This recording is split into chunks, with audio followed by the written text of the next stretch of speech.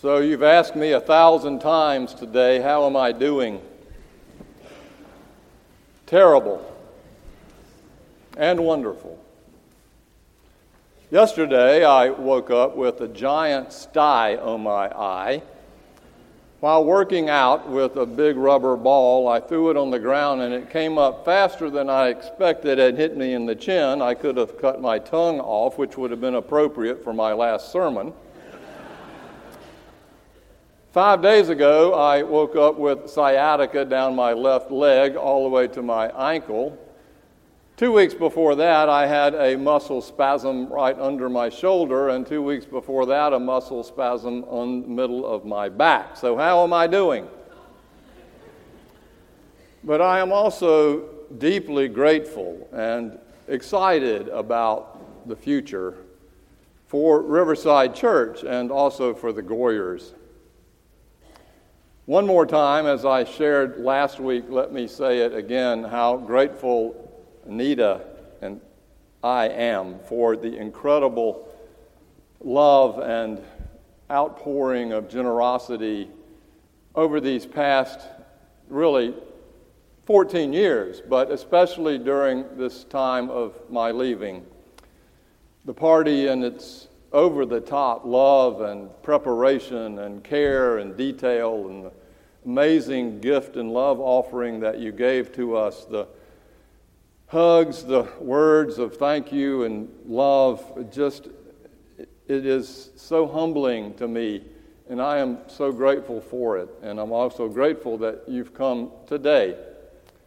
I hope that if my funeral comes, that you will show up then too. There's a song that I almost had us sing today, and you're going to have to put up with me singing one more time. So, there's a sweet, sweet spirit in this place, and I know that it's the Spirit of the Lord. And that's exactly what it feels like.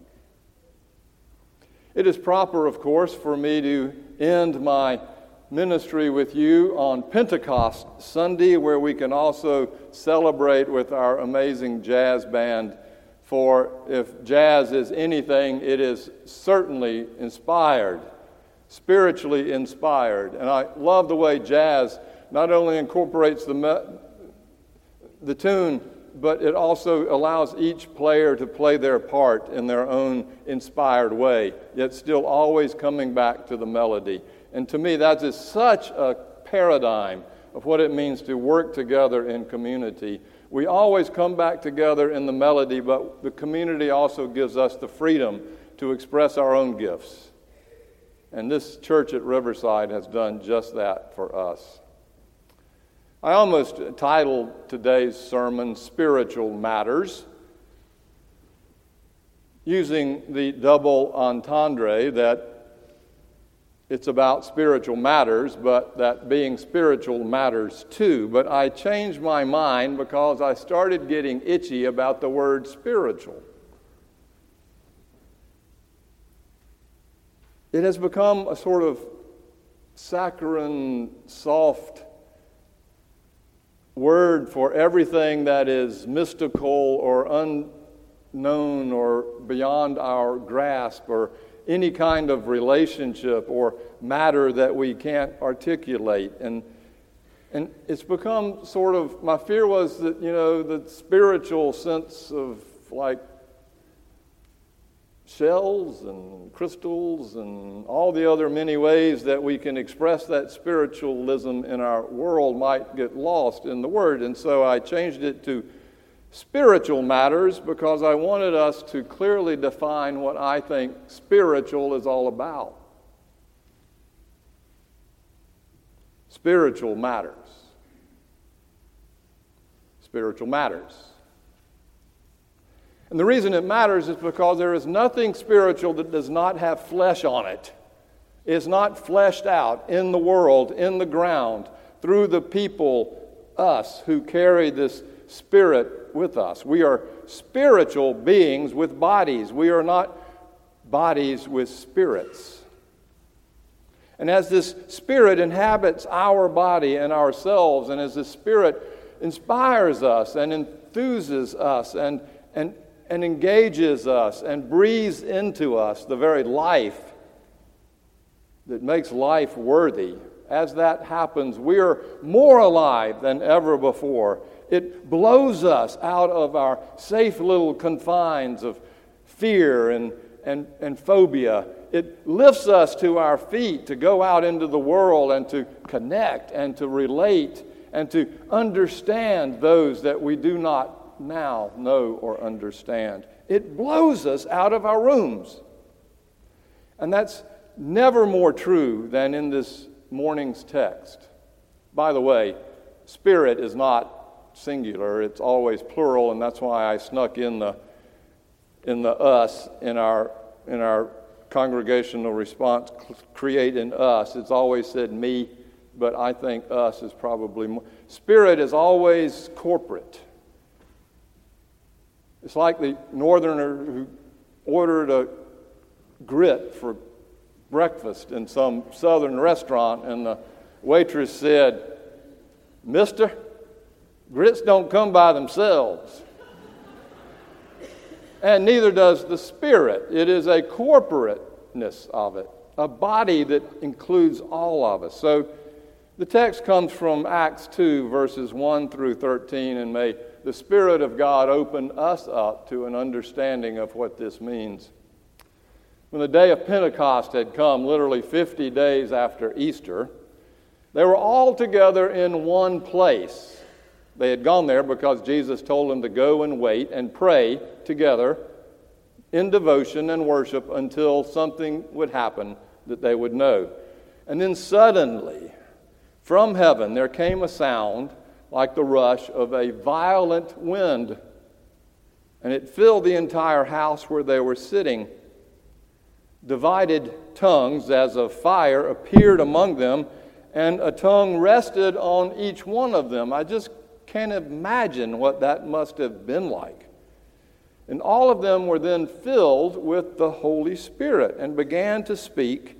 They all began to speak in other languages, the languages that the Spirit gave them the ability to speak. Now there were devout Jews from every nation under heaven living in Jerusalem. It was pluralistic, diverse.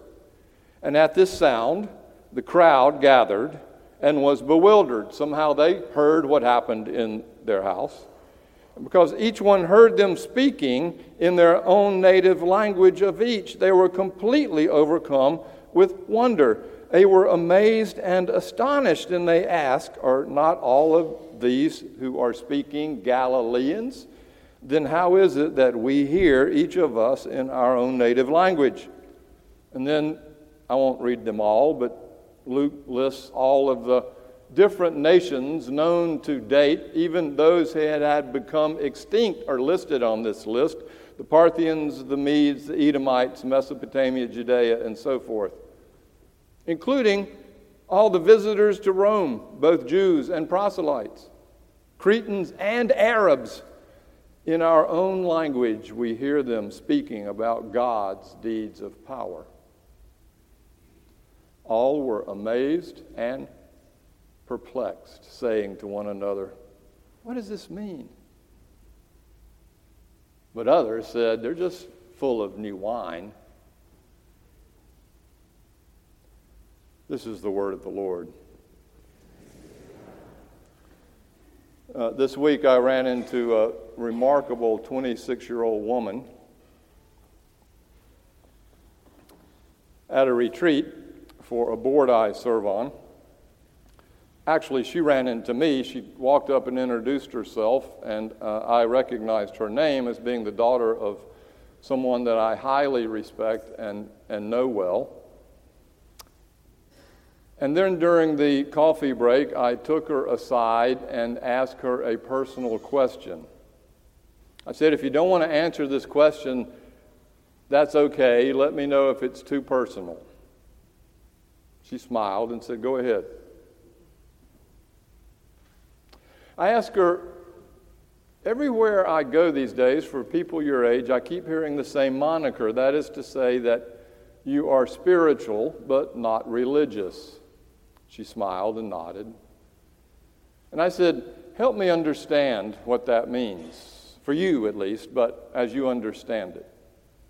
And I had already established my stereotype about this because I was stereotypically thinking, well, you know, this younger generation calls themselves spiritual but not religious because it gives them a way to connect to all things without having to sign up for it. They don't have to connect to the institution. They don't have to commit to anything. They don't have to do any work. Stereotype. They can just say, I'm spiritual but not religious. And since I make my living being religious, I have a little defensiveness about that. I will be the first to say. So I was asking her openly, what do you think it means? Help me. And she said, you have to understand when I say what I'm about to say, where I'm coming from, I too am spiritual but not very religious.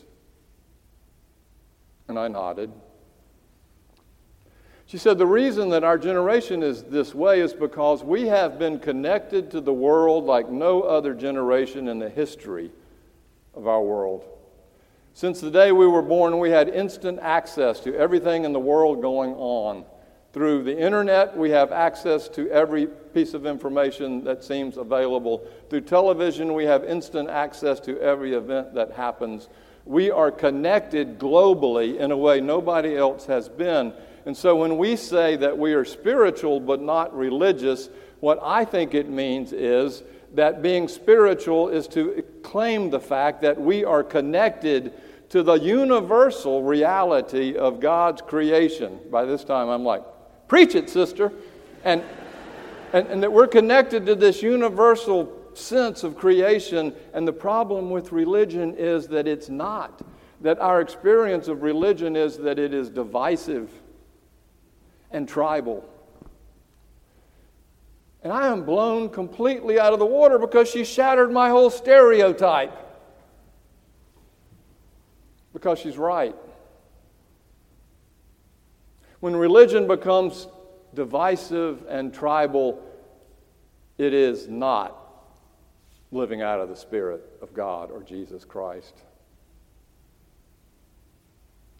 I was all ready to tell her what the liberal Protestant young minister Lillian Daniels said about SBNR, spiritual but not religious. She said, as a product of secular American consumer culture, far removed from community and right smack in the bland majority of people who find ancient religions dull but find themselves uniquely fascinating. The great Protestant young liberal preacher has just laid down some of the most divisive words I have heard in a long time, all in the name of her religion. But what I heard my friend, my 26-year-old friend, saying to me was completely the opposite, that religions find themselves uniquely fascinating too, and way too tribal, while spirituality is about something that weaves its way through all of us and everything, for indeed all and everything is built on and is enlivened by and is breathed into by the Spirit of God. Everything. We got called back to the meeting, and I wanted to finish the conversation, and if I had had time, I would have shared with her how much I now agree with her and how Jesus all along was about this ministry, that's what the Spirit of Jesus is all about, the Spirit of Christ, is this incredible moving outward from the small-minded religious stance of his day out into the world where those who were not included are being touched and healed and embraced and welcomed and forgiven. That was Jesus' whole ministry, to show the amazing grace of God to all of us. And if we had more time, I would have talked to her about how that is so important that it also holds us accountable to this level of, for lack of any better word, reverence. It's my new favorite word, reverence. And I would have invited her to share with me what she thought that means. And what I think it means is that we own our own place in the world, that we are a little lower than the angels and a little higher than the beasts, but we are not higher than that nor lower than that. That it is a stance of groundedness, of humility, of awe and wonder, of incorporating this incredible awareness. It's all the words now are mindfulness and awareness, and reverence is about just that. It's becoming mindful of all of God's amazing creation. If you look at a bird closely, or a daisy closely, or a child closely, or your own life closely, and you look at creation closely, and you look at the world and your story closely enough, you're aware of it enough, it will bring you to awe and wonder. It's called reverence. And of course, the deep reverence of that is our sense of reverence for the Creator God. That sense of reverence, you see, is what is the ground of all spiritualness. It is the ground upon which the spiritual life is formed, that sense of reverence. It is the ground of all that makes us who we truly are, that we are made in the image of God to worship, to give praise, and to revere everything around us. Those disciples gathered in the upper room were scared out of their wits. They were told something would come and to wait there until it did. And when it did come, there was no timidity about it. It was nothing saccharine. It was not sentimental. If you read the text itself, it was a wind, a mighty wind, like a hurricane wind. We all know what that sounds like. And it was tongues of fire. It violently came upon them. And you can just get the sense that whatever it was that came to them lifted them up out of their fear-laden seats, out of their doors of fear to keep all the imposters and scary things out there so that we can stay out of that place into the world where they go out, and what do? They connect. They connect in such a way that people heard them speaking in their own language, and you can do that without even saying words. You're present with them. You're present with them in a way that they know you're present with them and that you understand who they are and where they are. You don't have a cell phone in your hand. You're looking them in the eye, and you're listening to them, and you're present with them. As a friend of mine says, you sit with them. And they heard them speaking their own language. And it was the Spirit of God. It moved them. It moves us. And it is grounded in this sense of awe and wonder which stems from reverence. The fact is that God is universally with us. Yet God is also transcendent and holy and hallowed and set apart at the same time. And this sense of reverence, this human spirit of reverence, which is what led Moses and Martin Luther King to lead the people out of slavery, this sense of reverence is about meditation and prayer and healing and love and forgiveness. It is about humility. Humility. I've decided that it's time to start a new acronym, RBNR, reverent but not religious. Reverence covers it. Sometimes we don't understand what it means, and so I jotted down a few things of what it doesn't mean, just so that we can figure it out in case we're confused. When you tweet mocking somebody or some nation or some fact or truth, it's irreverent. When families don't eat together because they're traveling all over the place and have no ritual for food, it's irreverent.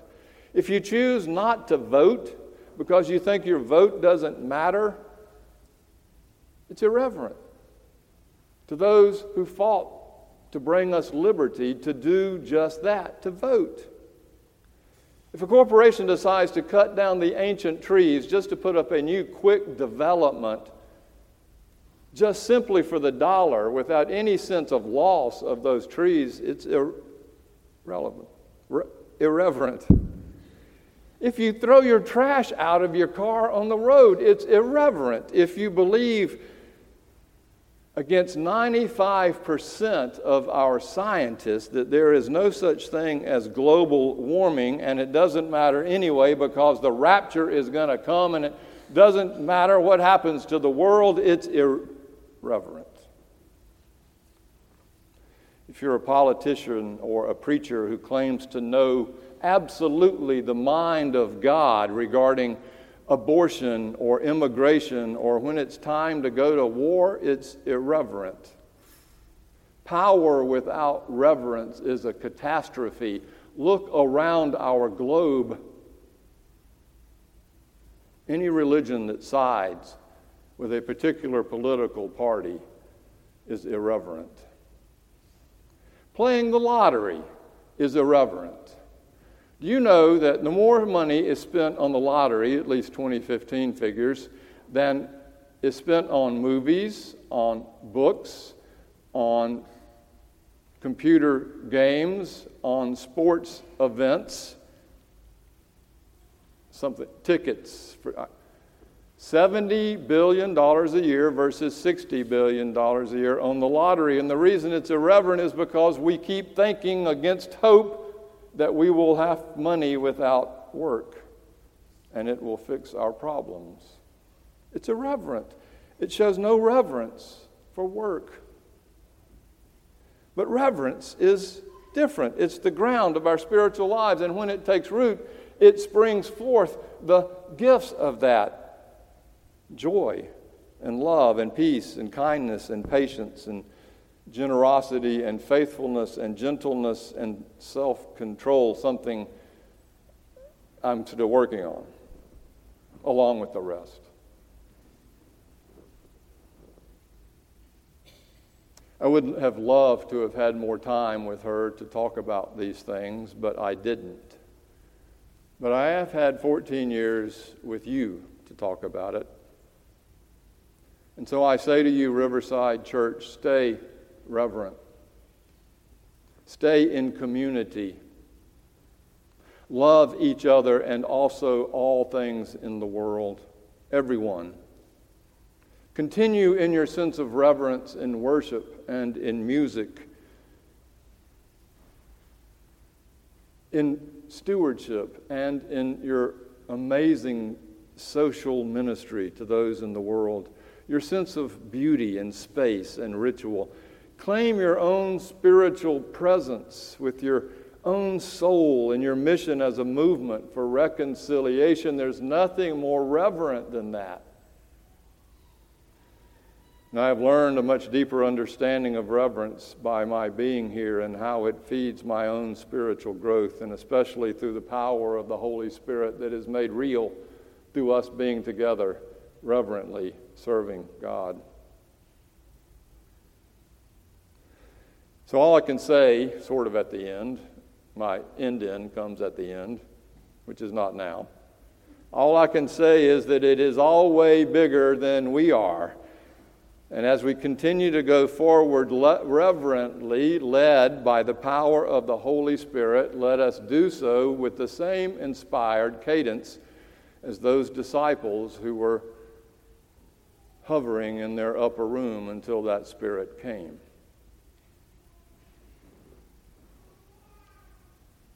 It moves us.